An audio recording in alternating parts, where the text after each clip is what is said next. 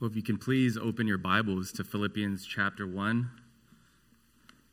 It's on page 1164 in your pew Bibles.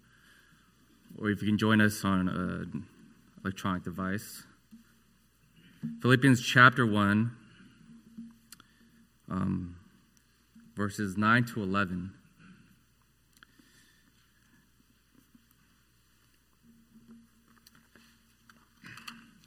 It reads this: "And it is my prayer that your love may abound more and more with knowledge and all discernment, so that you may approve what is excellent, and so be pure and blameless for the day of Christ, filled with the fruit of righteousness that comes through Jesus Christ, to the glory and praise of God." This is the word of the Lord. Shall we pray? Father, we do ask that you would help us to be loving people, that we may glorify you, Lord. As we reflect on this last year, we acknowledge that your goodness has indeed been with us through all of 2021. Lord God, you are good when you give, and you are good when you take away. When the sun shines upon us, and indeed, Lord, when the night gathers over us, you are still good. And so, Lord, we pray that we would trust you in this coming year, and that this kind of trust will build in us a kind of tenacity, that it would fill us with holy love, that it would give us godly grit, that we would be free, Lord God, from self-trusting anxiety. Lord God, we pray that this year would be a year of progress, that we would indeed progress in our pilgrimage with greater adoration to you and with greater love to others. We pray all of this in the name of Jesus Christ. Amen. New Year is kind of somewhat arbitrary. There's nothing intrinsically potent in the change of a calendar year. There's no reverse Cinderella magic. When the clock strikes 12, all the problems don't suddenly disappear. And yet for many of us, we still think it's right, and I think it's right, that we have this sense to establish resolutions, some kind of self-improvement project, some kind of realistic, sustainable goal for the entire year. We had a friend last Thursday tell us that she would plan to read a book every week, at least one book a week, and she was able to read 56 books. Last year, I told my wife I would like to eat more vegetables, and that lasted maybe a few months. We all have resolutions in the new year, and well, here Paul, he has a kind of resolution for the Philippians. He wanted them to grow in discerning love. Love is the very first thing he prays for. And just to clarify, in Philippians, love connotes a sincere and self-sacrificial concern for others, both temporal and eternal goods, and it's regulated and stimulated by biblical knowledge. So it's not omni-tolerance, it's a distinctive, holy love. And why does Paul pray for holy love? It's because love is the sum of all the commandments. All Christian ethics begins with the command of love. Writ large upon all the law and the prophets is the word love. When the Lord asked Jesus, what is the greatest commandment? Jesus responded, you shall do what? You shall love the Lord your God. And the second commandment is what? You shall love your neighbor as yourself. John Owen said that love is the principal grace. Jonathan Edwards wrote, "All the Christian graces are alike related to one and the same grace, namely divine love as a sum of them all." But this New Year's Sunday morning, the question I don't want to ask is, are you pursuing holy love? Neither is the question I'm asking, do you have the right definition of holy love? The question I have this morning is, why does holy love matter? Who cares? Why does it matter if I have love or not?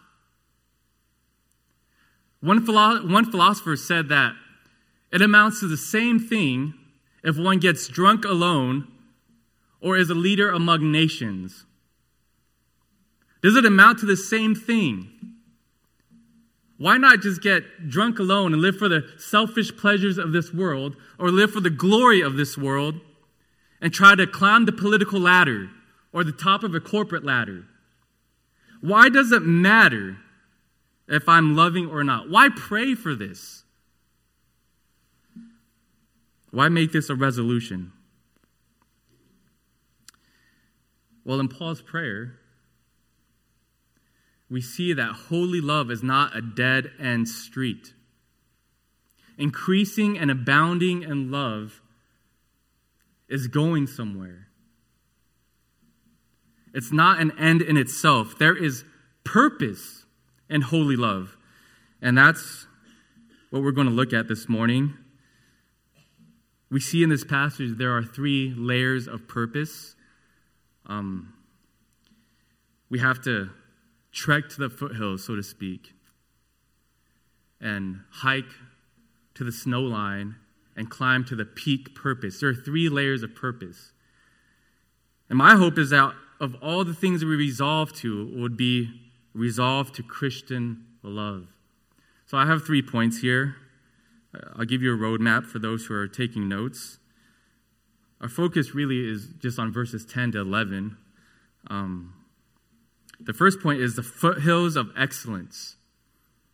The first purpose of holy love is so that you may approve what is excellent. And the second point is in verse 10. I call it the snow line of eternity. The second purpose is so that you may be pure and blameless for the day of Jesus Christ. And then the peak of glory is the third point. The peak of glory, that's in verse 11. The ultimate purpose is the glory and praise of God. So, let's look at this first point. As we ascend from the base of the mountain, we reach the foothills. There's a gradual increase in elevation. Holy love is not an end in itself. It has this first purpose, so that you may approve what is excellent. So knowledgeable, discerning love has this immediate purpose of forming a capacity in you. As a first purpose, it's like a hammer to a nail.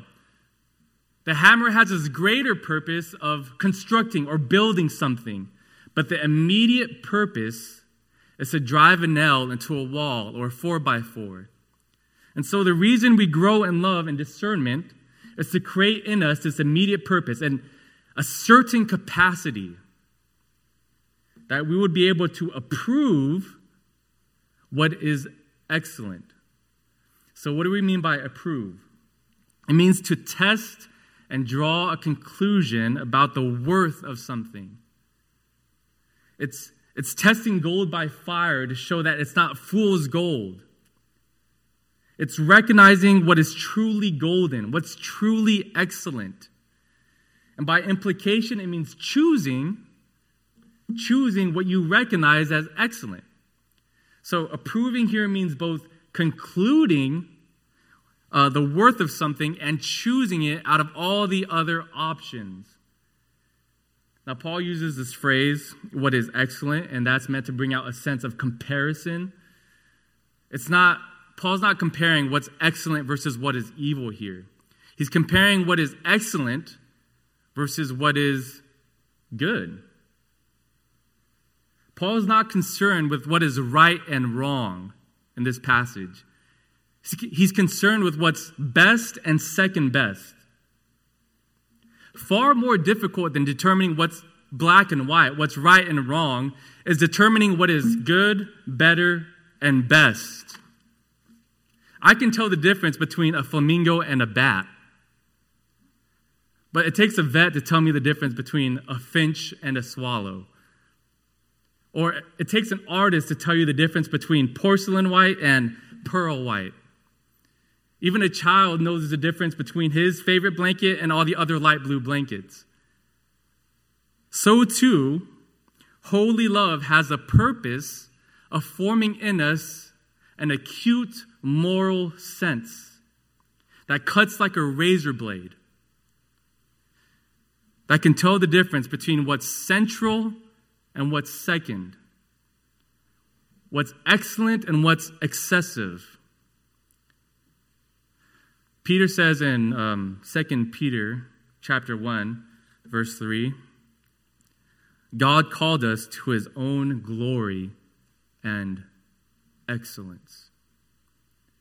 We are called to be excellent as our Father in heaven is excellent. And without biblical love flourishing in our hearts, we never think in terms of excellence. We only think in terms of what's tolerable. We only ask, is it unlawful? Is this a sin? Is it harmless? We only ask, is there anything wrong with it? And we set the lowest standard possible. And yet Paul here is saying, I want you to be excellent. I don't want you to settle for mediocrity. So then, what exactly is the excellent Christian life? What does that look like? I think in 1 Corinthians chapter 12, verse 29 to 31, it gives us a clue. It says, are all apostles? Are all prophets? Are all teachers? Do all work miracles? Do all possess gifts of healing?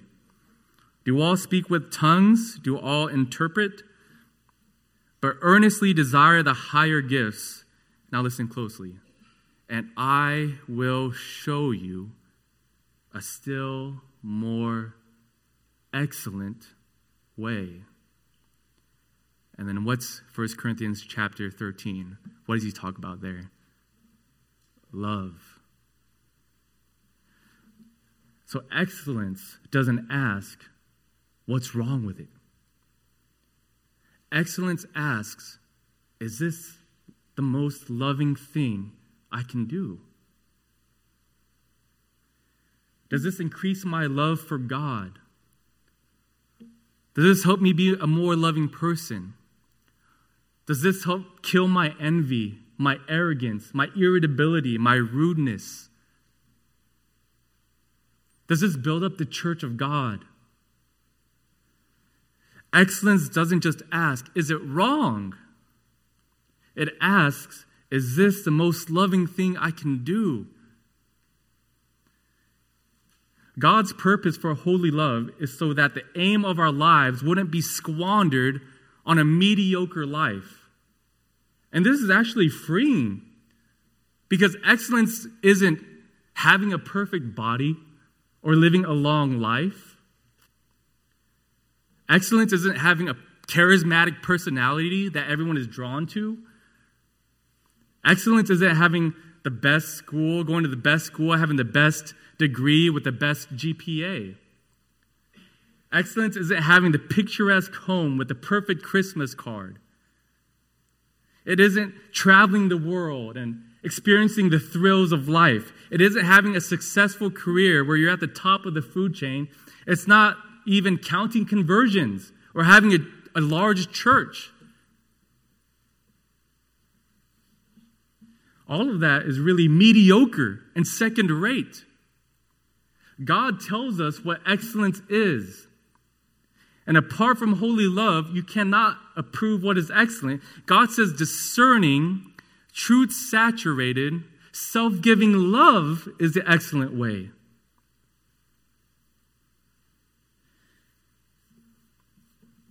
Apart from holy love, our lives will be squandered. It will be thrown into the cistern of eternal mediocrity. Climbing to the foothills of excellence puts into sharp focus what really matters.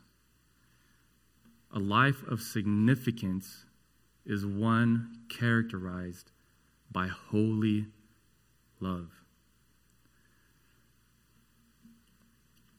So then, we must ascend a little higher. Paul brings us higher on the mount. We hike past the foothills of excellence. We're about 14,000 feet above sea level. The rocky path starts giving way to a snowy trail. Trees begin to disappear. And we reach the snow line of eternity.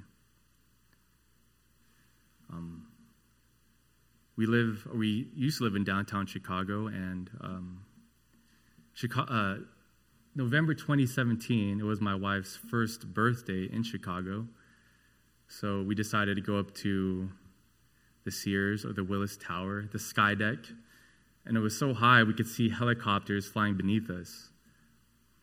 And we can actually spot our little apartment north on Oak Street. But what was really remarkable was seeing the massive city, this massive sprawling system of streets and blocks that stretched to the horizon. And what it did was it made our little apartment seem infinitely more small. And so too, we need to reach high enough to see the sprawling city of eternity and see that there is much more than the small little apartment called the present. The second purpose of holy love is so that you may be pure and blameless for the day of Christ. So the purpose of growing in love is not just to make you morally excellent. There's another greater purpose. All our decisions in our ordinary lives, when we wake up tomorrow morning and commute to work, or change diapers, or type essays, every decision in our ordinary lives has eternal significance. Why does it matter if we have love or not? It matters because God has a date circled on his calendar. He has an appointment with all of mankind. And Christ will lay open all the hearts of man, and he will examine each one with perfect scrutiny. The reason for holy love is because Christ holds us accountable, and his judgment will have eternal ramifications. God will render rewards to his people based on how we lived in this present ordinary Costco shopping, keyboard typing lives.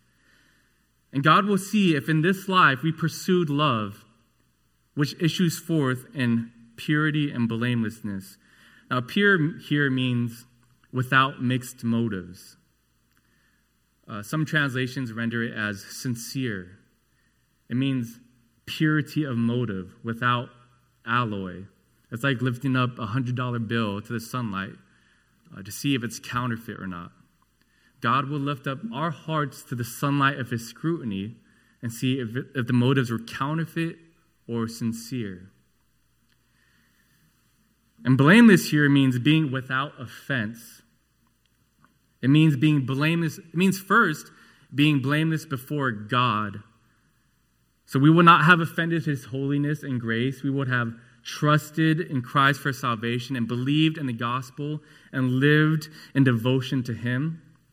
And secondly, it means being blameless or without offense toward others. We will be of no cause of offense toward others. We won't be insensitive to the weaknesses and temptations. It means being without offense. So then holy love prepares us for the day of Christ by making us pure and blameless. Holy love then breaks down the walls of our segmented lives. We typically have one room for co-workers and one room for churchgoers. One for my public life and one for my private. Holy love shatters the dividing walls of our lives, and it creates a sense of consistency. Not necessarily sameness or uniformity, not that you have to be exactly the same in private as you are in public, but that you will be controlled by the same single motive of love to God and others in all the areas of your life. Holy love to God and others will characterize everything you do. Whether at the workplace, sitting in the pew, hanging out at home with the family, or commuting to work, or sitting in bed late at night with a phone screen in front of you, you will be controlled by love to God and others in all things. It creates a sense of purity and blamelessness. God will make you fully consistent. He will remove all the dross of insincerity and present you as pure gold. On the day of Christ, you will love Christ with full sincerity as Christ loves you with full sincerity. So then, at the snow line of the mountain, we see that the purpose of holy love is not just for excellence. It's preparing us for the day of Christ. Every day in the year 2022 is interpreted in light of the day of Christ. Every act and decision counts for that day. So then does it matter, or does it amount to the same thing whether one gets drunk alone or is a leader among nations? In one sense, yes, because all the needs of drunkards and politicians will bow to Christ. But the criteria, it would still be different, but the criteria wouldn't be if you're an influential leader or an unknown bar hopper. The criteria would be, did holy love issue forth from your life? Did it create a sense of purity and blamelessness? Now, we have to keep going up this mountain of purpose. We've ascended from the base of holy love, made it to the foothills of excellence, reached the snow line of eternity. Now we have to climb to the peak of glory. And perhaps our muscles are fatigued and there's bitter cold. Every step feels like life or death. And in verse 11, we reach the peak. We can't go any higher. All things are downstream from there. Love, excellence, the day of Christ. It's all leading to one summit, one ultimate purpose. It's the glory and praise of God. So let's look at this. The third point, the peak of glory. God's ultimate goal is to glorify himself. From the viewpoint of God's glory, we see the world then in right perspective. We see why we exist. Our lives aren't meaningless. As if it doesn't matter what we do. The ultimate goal of all mankind is to glorify God. The purpose of the created order is to glorify God. all seraphim and mosquitoes. Every sunrise and snowstorm is meant to show God's greatness. The endpoint of all of history, whether the rise and fall of Rome or you're rising out of bed in the morning and falling asleep tonight, the endpoint of all of history is the glory of God. It has one purpose: to glorify God. So then, our holy love, is not God's ultimate goal. Living a life of excellence is not God's ultimate goal. Even being pure and blameless for the day of Christ is not God's ultimate goal. God's ultimate goal is to glorify himself. So then the goal in pursuing love is not about ourselves. The purpose of holy love is not primarily ethical, simply because it's the right thing to do. It's not sociological. We love people to create better living conditions that humans may flourish. It's not psychological, to make you feel better about yourself. Holy love has a doxological purpose to glorify God. And this was an underlying problem for Philippi. If you look at chapter 2, verse 3, and just scan your eyes over, Paul says, "Do nothing from selfish ambition or conceit." And the word conceit there literally means empty glory. Really, all humankind is conceited. We all want to be recognized. We all want to hoard glory for ourselves, and we fling the glory due to God. And yet, holy love contradicts that. Holy love contradicts conceit, and it leads to the glory of God. Now, how does it do that exactly? How does holy love equate to God's glory? And there's at least one way that's shown here. And if you look at that phrase in verse 11, it says, "Filled with the fruit of righteousness." So on the day of Christ, as we stand pure and blameless, the image there is a fruit-bearing tree. And it's loaded down with bearing a full crop. So when Paul describes this fruit as fruits of righteousness, he means that we will be full of righteous deeds. There will be a full harvest of good works on the day of Christ. And it begins with love. So love is the root of this fruit-bearing tree. But notice, who does the filling here? See that verb? It says filled. It's a passive verb. When a water bottle is filled with water, the water bottle is passive. That means someone else is filling it up. So it means that we aren't the source of righteous, loving works. It doesn't come from us. So then who does the filling? It says it there in verse 11, doesn't it? It says the fruits of righteousness are those that comes through Jesus Christ. It's through Jesus Christ, by his Holy Spirit, who pours into us a life full of loving deeds. In other words, God is the one who makes us loving. The fruits of righteousness are the products of God. Paul is praying to God to make us presentable to God, which is only possible through the work of God. Our holy love, which issues forth in righteous deeds, is from beginning to end all about God. Now, God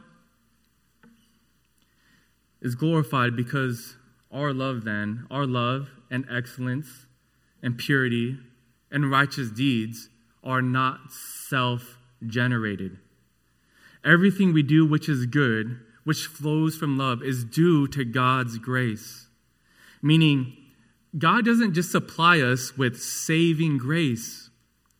He supplies us with enabling, strengthening grace. Our dependence on God isn't just at the beginning of our Christian life. Our dependence upon Christ extends all throughout our lives until we stand blameless before Him.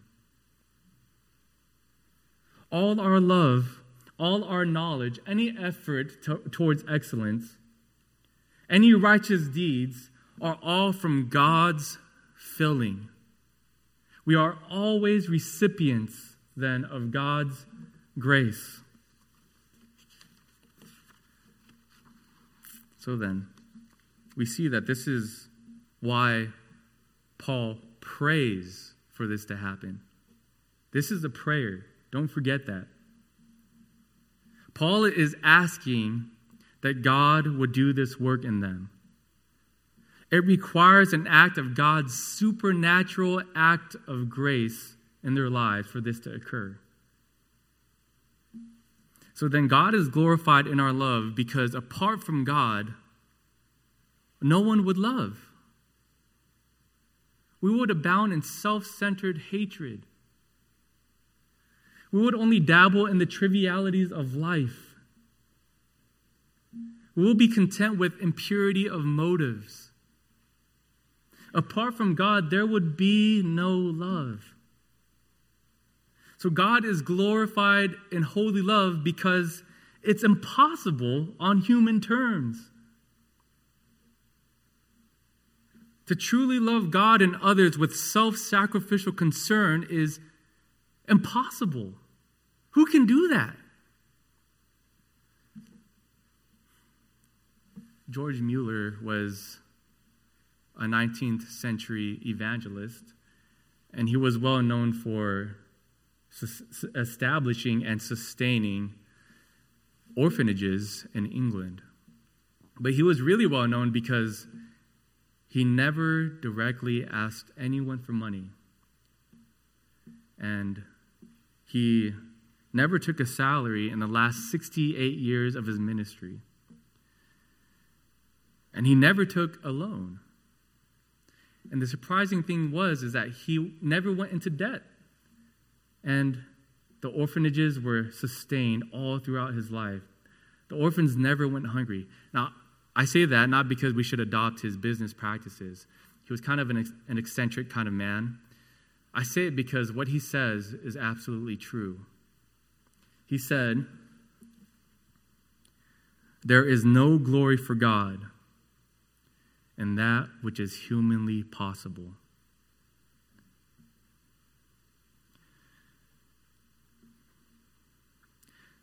The bankruptcy of our loveless hearts is meant to glorify God's supply of grace. Our emptiness magnifies God's supply of strength. So then God will do everything He can to show you how weak you are, how prone you are to sinful indifference, how prone we are to prefer that which is less significant, how prone we are to unrighteousness and loveless hearts. And why does He do that? So that you can realize that apart from God, nothing good comes from us. Nothing. He must first make you empty in order to fill you with fruit of righteousness. And in the end, we will say, it was all God. So then God's purpose in making our love abound, in filling us with the fruits of righteousness, is meant to increase His glory and praise. When we stand before Christ on that day, pure and blameless, we will acknowledge that it was all God. So then why does it matter if we resolve to love? It matters because it leads to God's glory and praise. So then, let's pray for love. Let's pray to be resolute in our love to God and to others in this new year. And that way we would live lives of excellence, and we would be pure and blameless, and God would be glorified. Let's pray. Our gracious God and Father of our Lord Jesus Christ, we know, Lord, how prone we are to wander. And yet, Lord, you still call us to love. And it's meant, Lord, to make us rely upon your strength. And so, Lord, we act in faith, knowing that indeed it is not within the realm of human ability. It exceeds it, Lord. And yet we call to you, Lord, to sanctify us, to consecrate us to your purposes, that you may be glorified in our lives. Dear God, you are good and you are gracious in all things. And we glorify you now. In Jesus' name, amen.